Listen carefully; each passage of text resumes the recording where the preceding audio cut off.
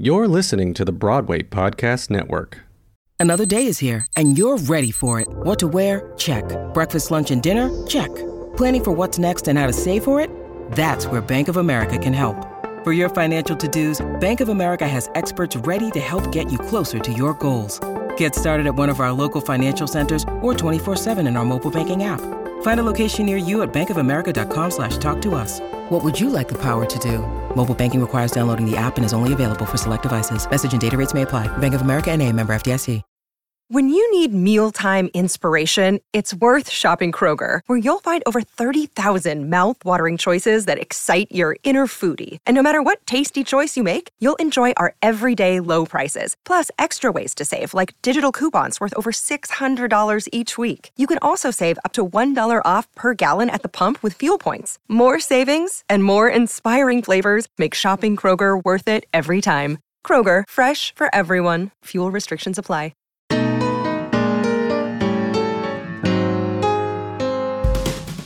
Welcome to the Broadway Gives Back podcast. I'm your host, Jan Svensson. This podcast spotlights Broadway actors, shows, and organizations in their pursuit of social impact and philanthropy. Join us as some of the brightest lights on Broadway share their stories about their favorite charities and how they got involved, and the people and the causes who benefited from these philanthropic efforts.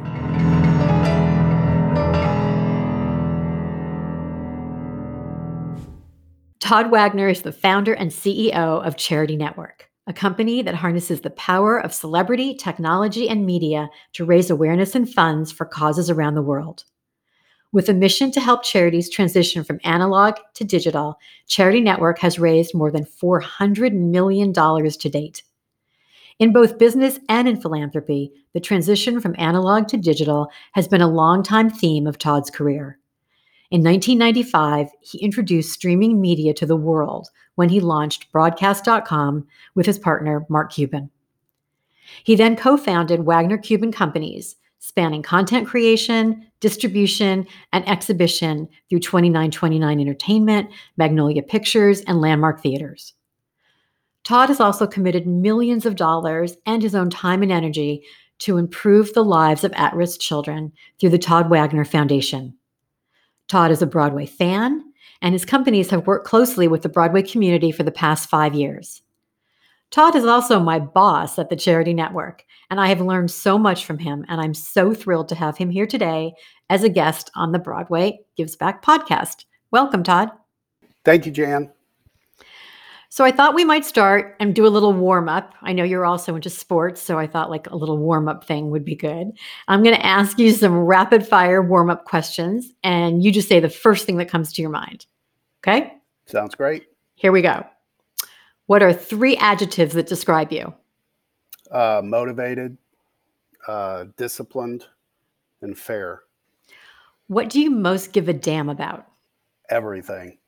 But particularly this country. Amen. What are you most proud of? Probably the things that I've accomplished throughout my life, but hopefully what I'm most proud of is the way that I interact with people and the way that myself and people that work with me interact with the world. And what are you most grateful for? Everything.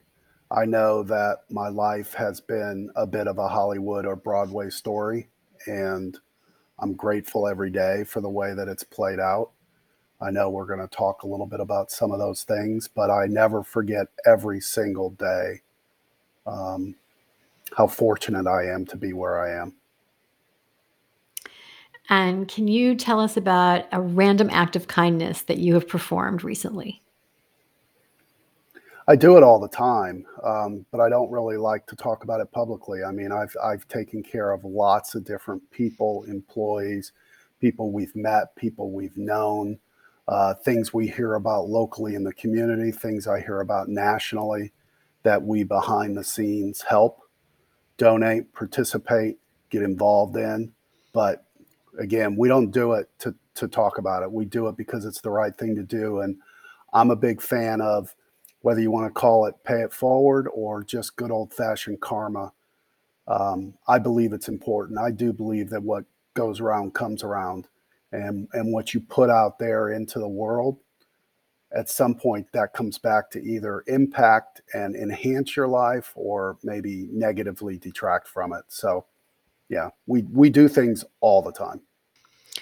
And when you say we, I think you mean you, but also you with your companies, but also you with your family. And you have an amazing wife and great kids, and you are all very socially active, social impact, and charitable, and give of your time and your energies. And I've witnessed it myself. And I think you, Todd, are one of the most interesting people that I know. And I love to start off this conversation with you telling the listeners about your story, because I think that your story is so motivating and so inspirational.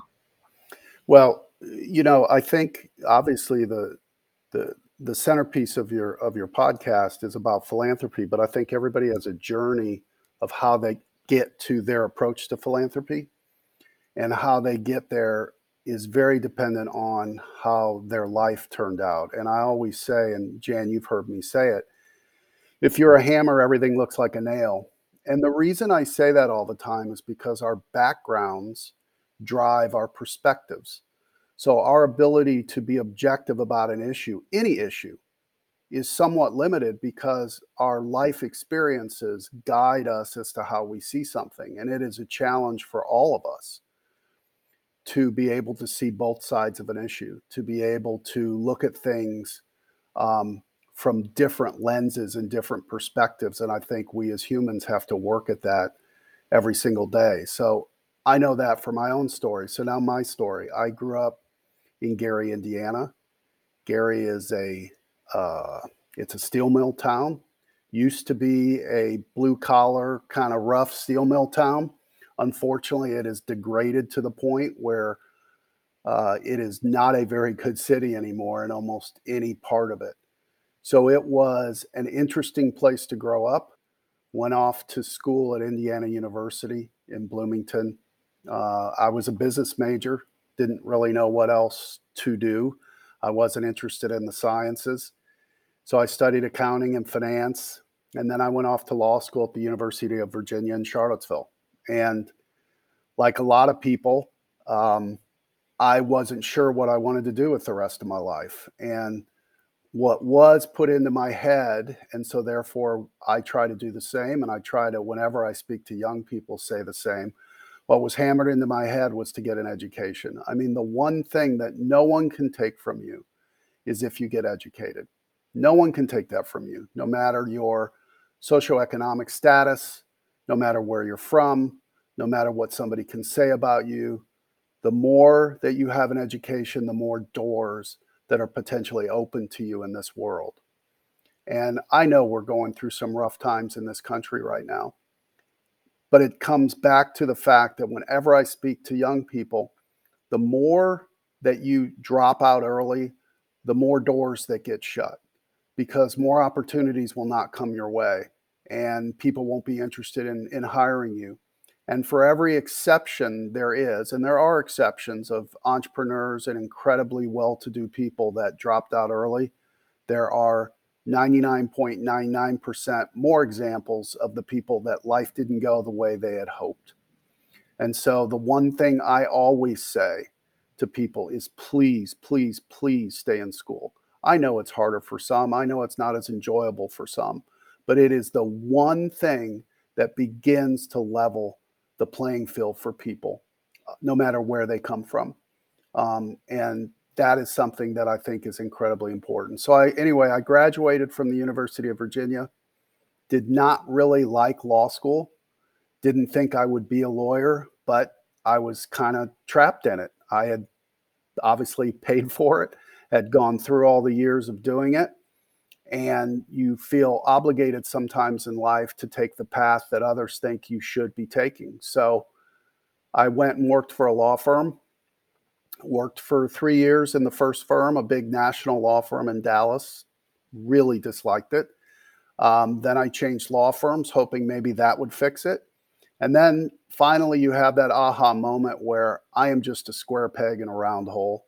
This is not going to work for me. This is not going to be what I do with the rest of my life. And so I made junior partner in this firm, and 6 months later, I resigned. And that was the moment for me where I knew there was no going back. My life was going to be different from that point forward. I had just stepped off the treadmill. But I had this education, and I had this background, and I had this skill set, and I had confidence that perhaps maybe something amazing could happen if I just, went through it.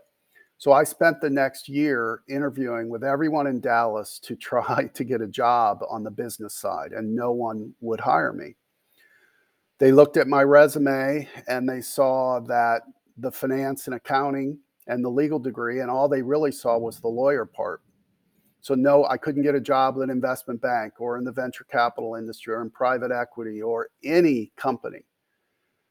So I thought about, do I go back yet again to school to get an MBA, even though that felt a little silly because I had an undergraduate degree in business. It's not like my undergrad degree was a liberal arts. But along that way, I sat and talked to a guy named Mark Cuban. And Mark and I had gone to college together. Mark had already sold his first business, which I always laughingly refer to as the one that should have been worth so much money, a company called Micro Solutions. And he wasn't sure what he was going to do next. He was day trading. He was taking some acting lessons. He was having fun. He'd sold that business for what seemed like $1 bazillion. He'd sold it for about $6 million to CompuServe, and was just trying to figure out what to do. And obviously from that came what eventually became known as broadcast.com. So we were the first basically in the world to stream audio and video over a computer. And these are these moments in life that, again, I go back to education, I go back to drive, I go back to desire. I knew this was my one chance, and I knew I would not get a second. And if I was going to hopefully do something, I hoped, amazing, this was going to be my moment, and I had to do everything. And so I did. We put all our friends in the company. We ended up making about 400 or 500 people millionaires from the company that we built. But what I pledged to all of them was that I couldn't pledge whether it would work or not. But what I could tell them was I would give them everything I had. And that's what I did. I committed to all my friends and everyone I knew that you would never see me out doing anything. I was going to work and I was going to sleep. I was the CEO of that company. We were the most trafficked multimedia website in the world. We were years ahead of everybody in understanding streaming media. And we had lightning in a bottle in it. And that doesn't happen often in life.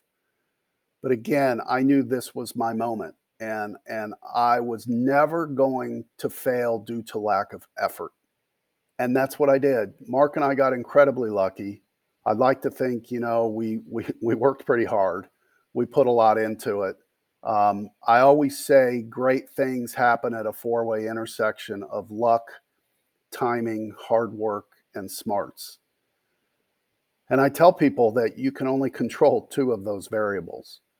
And that's, to me, what life is sometimes. There are random acts of kindness and bad things that happen to people along with everything else. You can only control what you can control, and that is really your own effort. And for me, this was what I was meant to do. I remember finally feeling fulfilled, satiated, all the things that I wanted. And it was not, let me be super clear, it was not because I wanted to make a lot of money. It was because for me, I needed to be my own boss. I needed to be the one where the buck stopped on my desk. I needed to be the one to help drive the ship. I always say, I think leaders, they are to inspire, they are to listen, and they are to lead. And I felt like those were traits that I could do. And that made sense to me. So anyway, we eventually sold that business to Yahoo, who in those days was the Google of the world. Yeah. They had $100 billion market cap. They were blowing and going. And we thought we were doing the right thing. We were going to take our multimedia business and layer it into their text-based business and create the next huge media company. And that was the plan. But as I learned, and I tell entrepreneurs this all the time, when you sell your company, you sell your company. And someone else will decide the future, and someone else will decide its destiny. It is now officially out of your control. And when we sold to Yahoo, we had two deals on the table. We had one to buy MGM's library, which is kind of poetic in that they just sold to Amazon not too long ago here. But we had a letter of intent to buy their library back when we were broadcast.com. And we said, Yahoo, you should buy this. You should close this deal. This will be amazing. And they could not get their arms around why that was going to be important. Why would it be important to own movies to potentially stream over the internet? Yes, we can all laugh about that. But that's what we were facing. They understood text. They did not understand where it was going. And you find that in business. We find that with the pandemic. People get caught up in how it was as opposed to where it is. Pivoting is hard for people. People are caught up in that it was the Alpha variant. Now it's a Delta variant. It's a completely different beast than it was a year ago. And you find that in business too. They get caught up in, again, back to their hammer and their nail. And it's very different to see a different perspective. And that, unfortunately, was what happened with Yahoo. And so I vividly remember saying, well, you should just buy it. It's a rounding error for you guys to own all these great movies. Well, what would we do with them? Well, I don't know. Perhaps we could stream them to people. That's what we do. And we're streaming television shows already. I would think if we got a bunch of them, people might pay a monthly fee. I don't know. And if not, they could pay one-off to have it. So those are the moments that I am blessed to have experienced when you're in the zeitgeist, when you're in the middle of everything that matters. And I've obviously talked to the Netflix founders many times about this. We were 5 years ahead of everybody. They were still shipping DVDs in the mail. We were streaming, but they didn't do it. And then we also owned a company called SimpleNet that was user-generated videos. And again, think YouTube. We were about 5 years ahead, and we told Yahoo this was going to be really important, that people were going to create content. People were going to want to be in charge. People were going to want to be the content creator. They were not going to sit back anymore and just allow it to be dictated to them. And they couldn't get their arms around it. And so, again, it's obviously my life has been incredibly blessed, but those are the moments that are very difficult. And then Yahoo asked me to stay on as COO of Yahoo. And I just wasn't comfortable that was going to be a good decision for me, even though it was an incredible honor because they had acquired, 13 or 14 companies at that point and had not asked anybody to stay on in a capacity for the parent company. But it just wasn't something I was ready to do. So anyway, we sold.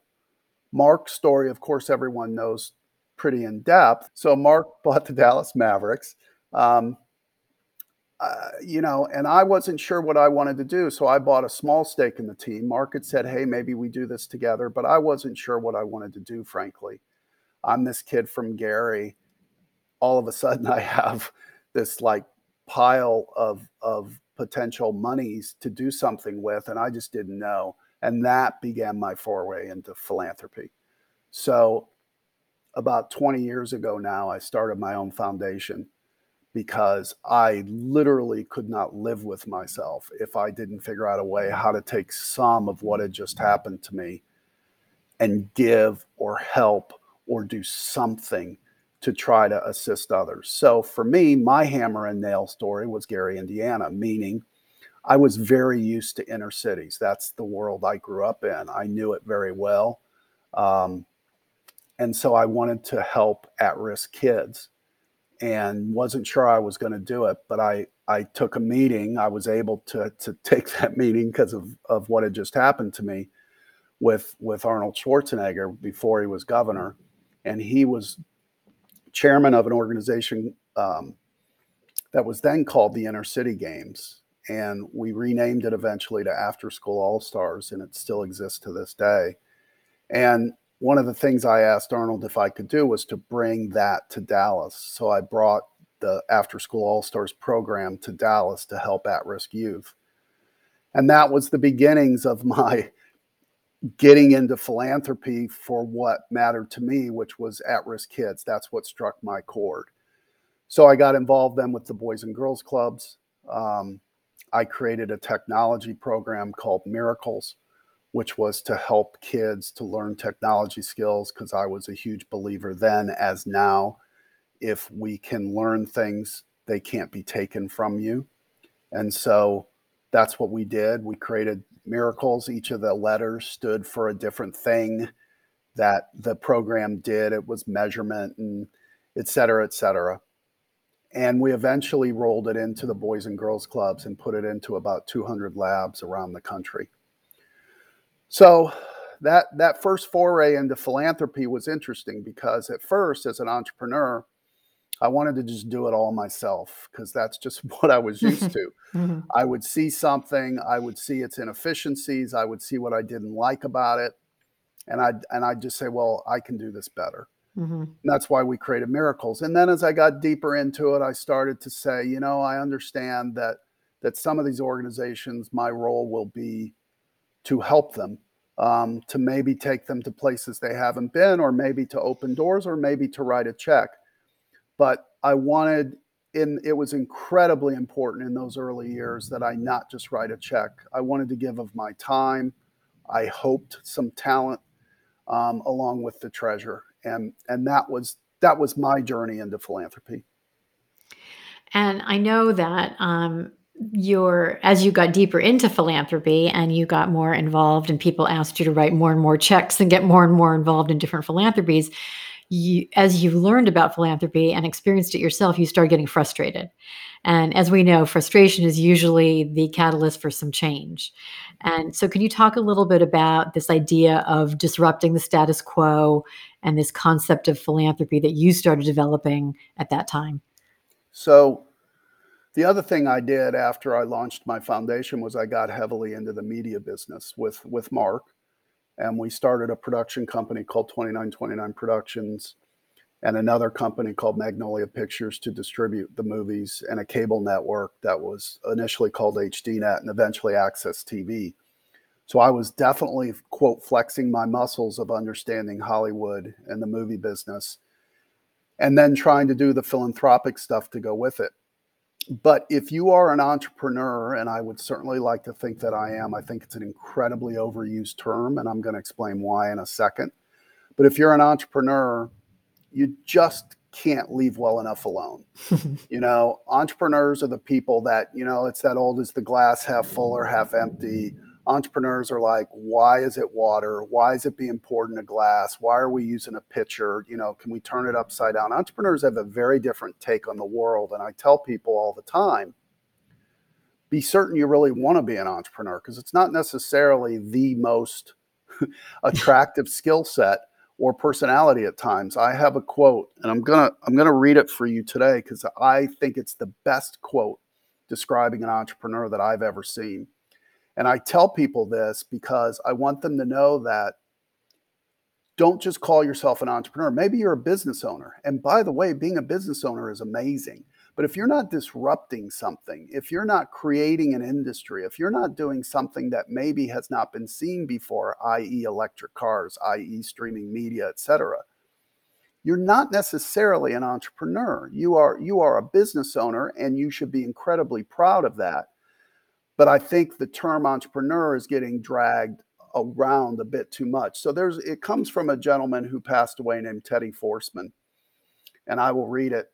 The entrepreneur, as a creator of the new and a destroyer of the old, is constantly in conflict with convention.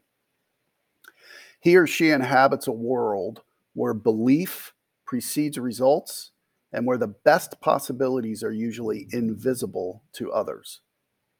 Their world is dominated by denial, rejection, difficulty, and doubt. And although as an innovator, they are unceasingly imitated when successful, they remain an outsider to the establishment. They are usually found disturbing and irritating and even unemployable. And I think that, if Elon Musk or whoever we want to pull up as, quote, the prototype, they fit these definitions. And I've been blessed enough to know most of the great entrepreneurs, Steve Jobs on down, they fit these definitions. And I always tell people, just be careful what it is you think you aspire to in life, because there are ups and downs to that world. I always called myself a tweener entrepreneur because pure entrepreneurs at 18 years old drop out of college. The Zuckerbergs, the Gateses, the Jobs, they just can't do it. And then there's tweeners like me who have to get kicked around a little bit and then all of a sudden wake up and go, this is not for me. I'm not going to be doing this the rest of my life. But it is an important thing. And so when it came to philanthropy, I had that same approach. You're right. I did get upset. I started getting a little more like, why is it being done this way? Why is it always lack of accountability? Why is it, that they just come around for a check, but there's not a lot of insight into how the money was spent or why? And that became an increasing source of agitation to me on the philanthropic side of my journey. Was why couldn't we take some of the things that I learned in the for-profit world and potentially apply some of that to the nonprofit world? And I think that that's one of the things that differentiates you from so many other philanthropists and thought leaders in the business world, but also in the philanthropy world. And you have this idea of like combining, it's sort of entrepreneur plus charity equals. And I think we're still getting to where it equals. I do want to talk a little bit about this idea of not-for-profits being treated more like for-profit businesses, this idea of accountability. And I know that you had this idea about like a real-life rating system for 501c3s that would demonstrate, a better rating system to evaluate charities and where the money goes and the social impact. Can you talk a little bit about that? Yeah, so we have actually launched a company called Cause Reports. We have actually completed our first vertical, which is veterans charities. And what we do is an in-depth analysis of these organizations, but we treat it like public equities, meaning we don't go after, and I don't, go after, analyze the ones that are smaller or mid-size. We're going after the ones that raise the lion's share of the monies within these verticals. Why? Because I feel like they should be accountable. Mm-hmm. For the same reason that if I want to buy Netflix or Apple stock, there's an incredible amount of information.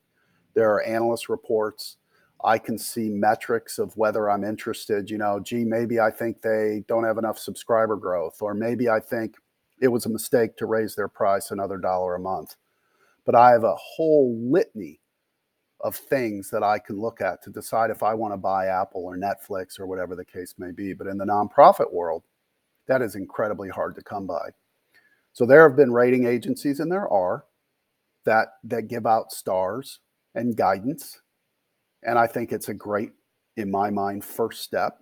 But let's not mistake what it really is. Most of these foundations and charities manage to what is perceived as another star. But more importantly, the most important metric is how much is overhead, mm-hmm. how much is going towards the organization and how much is going to programs. Well, I'm here to tell you that those numbers can absolutely be manipulated. They can be skewed. They can play games so that they meet this quote metric test, whatever it may be, 80%, 90%, 93%, 88% of some number that in theory goes to programs. And then people feel really good. Oh, this is a great company. I would argue you don't know anything about the company. You have one metric. Just like in public companies, if I had to evaluate a company based on one metric, which was its margin, maybe its gross margin or net margin. What an awful ability to really know if that's a company I'm interested in. I would need to know so many more things in order to decide if this company is doing the right things. So that's what we set out to do. So we have done it. We have launched it. We are, in fact, in talks with a couple very big investment banks about using it on behalf of their clients. We are looking at whether we eventually make it kind of a consumer reports and take it out to the public. We are about to put up the second vertical of reports next. I'm really, really proud of it. I'm really proud of the rigor and the analysis that our team does when we publish a report.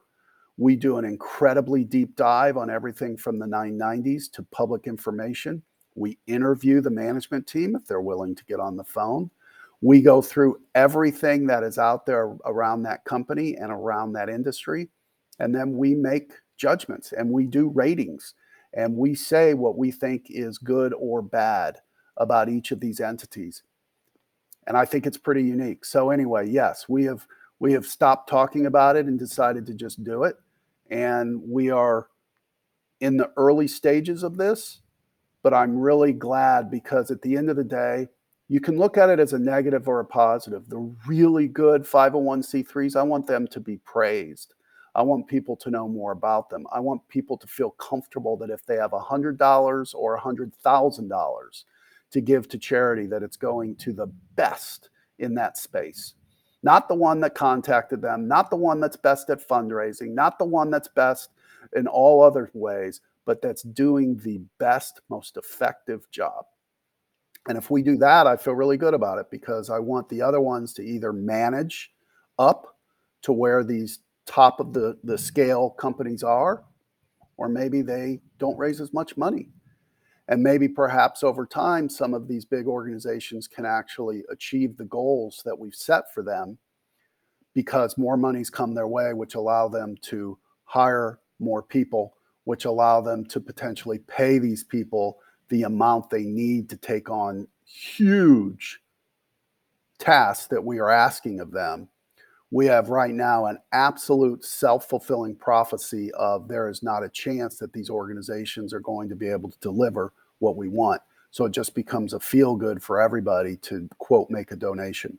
So yes, Jan, long-winded way of saying, absolutely, after many, many years, I was not happy enough to just write checks. I wanted to see if we could pull the covers back a little bit and in some ways be disruptive yet again in this industry, which is ripe for a little disruption, but not to me in a scary way, just in a way like, let's let the good ones that we really know about them, and maybe the ones that ought not be there, we should talk about them too. I mean, another thing I will say to you, Jan, is think about this. Rattle off to me 5 public companies that are over 100 years old. I'll wait. I'm being a little flip, but past General Electric and maybe, one or you can't name them. Why? Because things change so rapidly and companies go out of business or whatever. But in the nonprofit world, they're all still there. I could name you 10. Right. So that tells you all you need to know. So it is an important piece of what we do philanthropically. I still want to support. I still want to do all the right things, but I just want us to ask questions. So yes, that is in process and we're early, but I'm really happy with where it's headed. Now people can see why I decided to come work for you because of the vision that you have, which is a perfect segue into the Charity Network. And you, as part of your vision in disrupting philanthropy and also making philanthropy more efficient and effective, you purchased Charity Buzz and Prizeo and a consulting firm to kind of create a one-stop shop for people and to expand the capabilities of fundraising. Can you talk a little bit about that? Yeah, I mean, back to these frustrations. The other one that I had is I felt like some of these charities, not all, but some were trapped, in 20-year ago land. And I wanted them to become current. I wanted them to understand digital. I wanted them to understand that things had changed and there was no going back, that just sending out mailers and having a gala was probably not going to be the future of how this was going to work. And it doesn't take a crystal ball to figure that out. We just look at everything that's going on in the world right now, and even the pandemic and what it changed, and some of the things that will never go back to the way they were before. To know that this industry also was going to continue to be impacted. So, because I wanted to do it in a way that could be helpful to them, I thought, what if we just like guided them into how to do this? So they didn't have to set up the staff, hire the people, create the expertise to understand digital marketing, digital sales, websites, paid media, everything else that has evolved, all the social media ways to raise money. What if we could guide them and structure it in a way that we took a fee to cover hopefully our services and our overhead, but raised an enormous percentage for cause. And it could be a new revenue stream, a complementary revenue stream, and allow them to do the things they always did, but perhaps help guide them into this new world, because it felt like they weren't going to get there on their own, and maybe certainly not fast enough for my taste. And I wanted to kind of nudge them out of the nest a little bit. And it seems like usually if you can raise money for people, they'll listen. Yeah, and it's so interesting because there is sort of an old school mentality with so many of the organizations, and looking at philanthropy and sort of this broader context 360 approach, that diversification of how you do the fundraising is so important. And you've opened up this new avenue for people to do that virtual and digital fundraising. Charity Buzz is an online auction platform, and Prizeo is an online sweepstakes platform. And I want to talk a little bit about some of the Broadway partnerships that have come about in the last 5 years that we've worked on together, whether it's the Tonys or specific Broadway shows, or organizations that like Broadway Cares, Equity Fights AIDS, or talent like our favorite Lin-Manuel Miranda. And I just wondered if you could talk a little bit about that. The beauty of what Charity Buzz and Prizeo do is, yes, it's raising money, but it's also doing it in I hope, a very positive way. So you're getting the word out as well. It's not just a check. It's also in some ways in keeping with society. So when we are working with the celebrities to post things on their social media accounts, it's also a way to talk about the things that are happening. And that's what I love about these platforms is, Charity Buzz is definitely an ability to reach people that are typically a bit more affluent, but it's giving them these once in a lifetime experiences that they might not otherwise have. And that's a very important demographic to most charities. And so we are bringing them, I always describe it as like a digital or a virtual stadium together to bid on something. Whereas if you were at the gala, there might be 20 people who had the means to bid on something. In this situation, we can bring hundreds, if not thousands of people capable of bidding on something. And that only grows. And in the pandemic for Charity Buzz, we did a lot of virtual everythings because we had to. And all that does is grow the user base. So we have more people. It's kind of like the early days of Netflix. I remember sitting on a panel with Ted Sarandis, and they wanted to know about the model of Netflix. And he said, it's really pretty simple. We get more content, we get more subscribers. We get more subscribers, we can buy more content. We buy more content, it's the same thing with Charity Buzz. The more good stuff we can put up there, the more people that are interested. And the more people that are interested, then guess what? We can go get more good stuff. And that's really what I think has hit for Charity Buzz, is we have figured out finally how to be a little bit of truly an e-commerce site, how to be able to offer a wide variety of things in ways that they may want to process it. Meaning, we still have many, many things that come from our charity partners. We also create specialty things that we get access to that are up for people as well. We also have what we call VIP or specialized stuff that people can get if they want kind of a bespoke experience. We also have kind of the ultimate impulse buy, the buy it now category, which is literally just like you would do at a gala. Many times, as I know folks know, the silent auction piece is kind of a buy it now. You can just go on and pay for it. We've brought that functionality to Charity Buzz, where many of the items you can just, quote, buy it now. We still have all the auction functionality we always have. That's continued to grow. But my view is that Charity Buzz is evolving and growing up as it should, to have a bunch of different revenue streams and a bunch of ways to reach people, and leveraging it all digitally.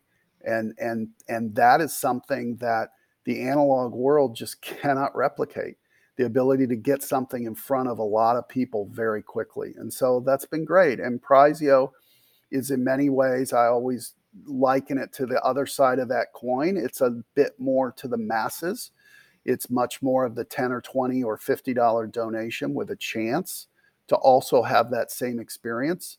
So whether you call it democratizing fundraising or whatever words you want to use, it just broadens out the offering of the Charity Network and the ability to reach people of different backgrounds, different income levels, different interests in different ways.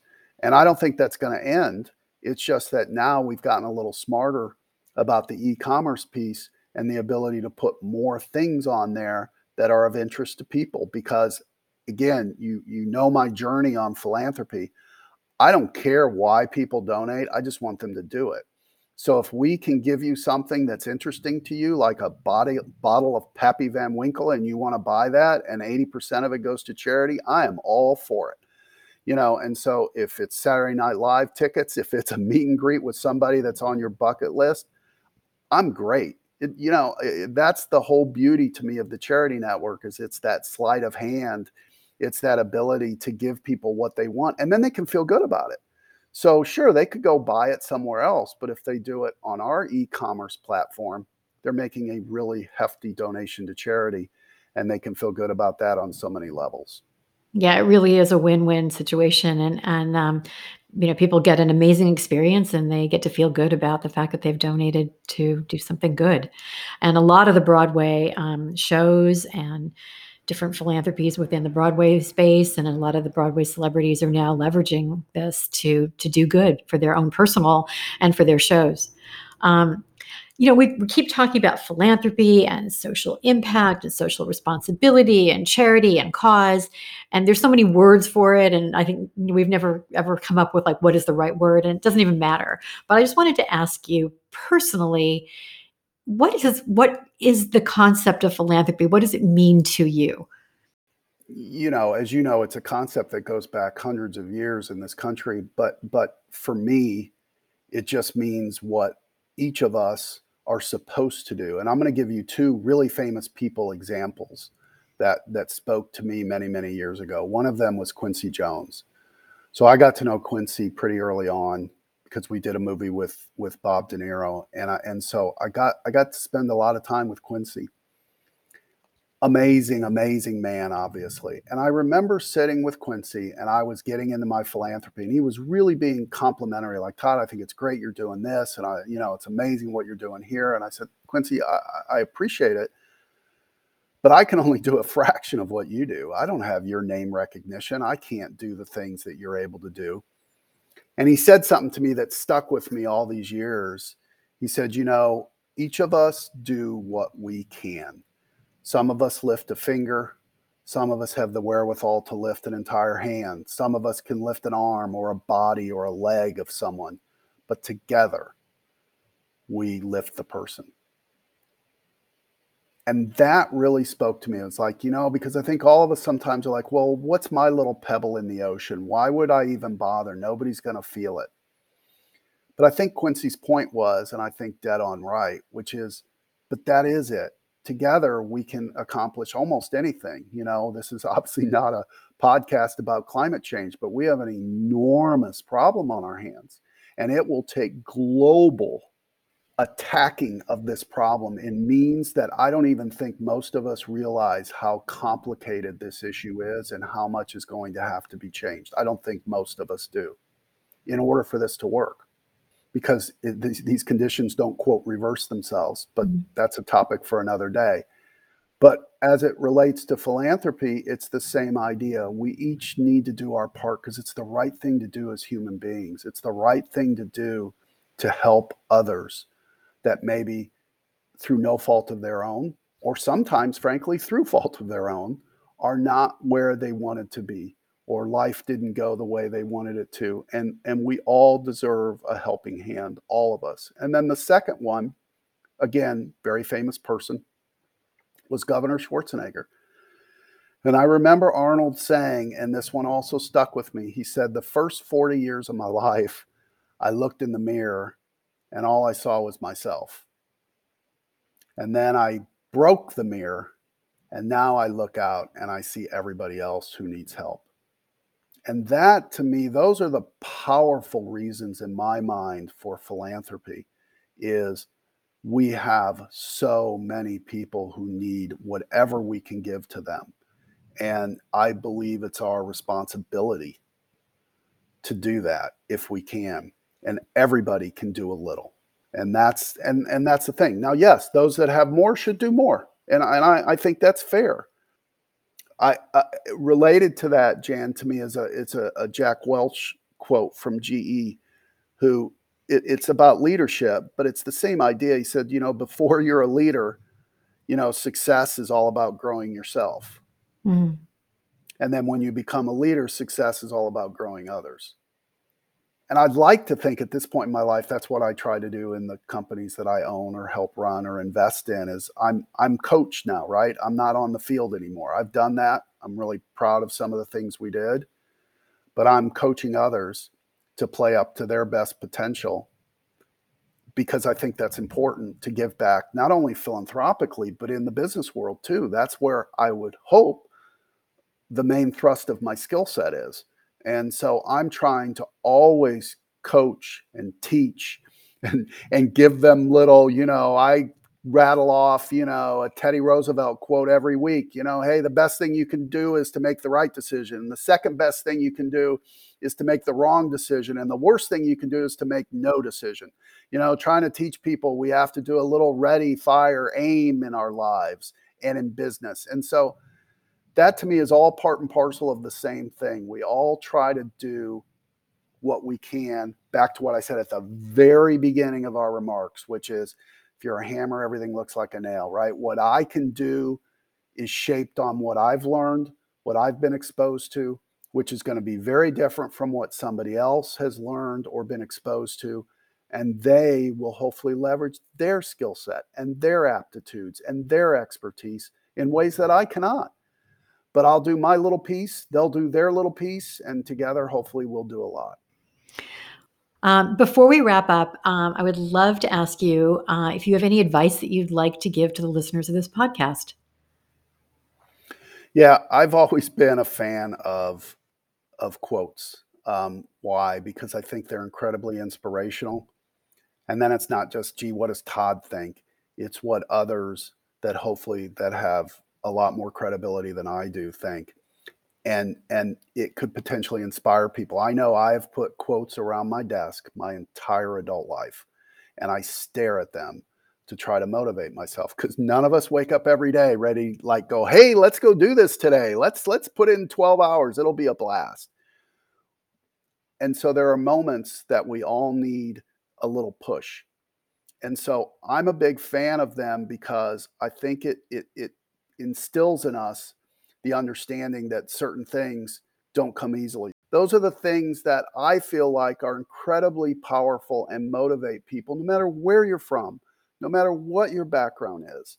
And so if I had any words, those are the words I would leave people, is try to find quotes that speak to you, that really speak to you, and put them around you so that you see them. Thank you so much, Coach. Loved all the sports references too. Privileged to be a player on your team, and I'm so honored that you took the time to be part of this podcast. Thank you for joining us today. Thank you, Jan. It was great. Thanks for listening to this episode of the Broadway Gives Back podcast. Broadway Gives Back is part of the Broadway Podcast Network.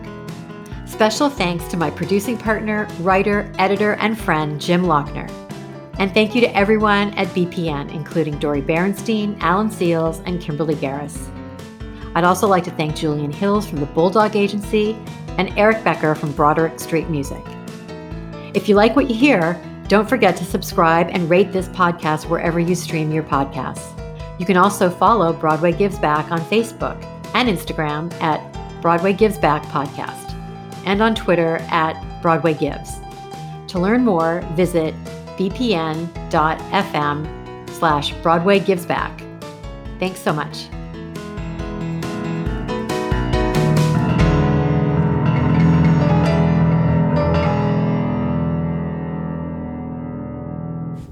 Have you ever wondered how your favorite performer actually feels? Well, here's your chance.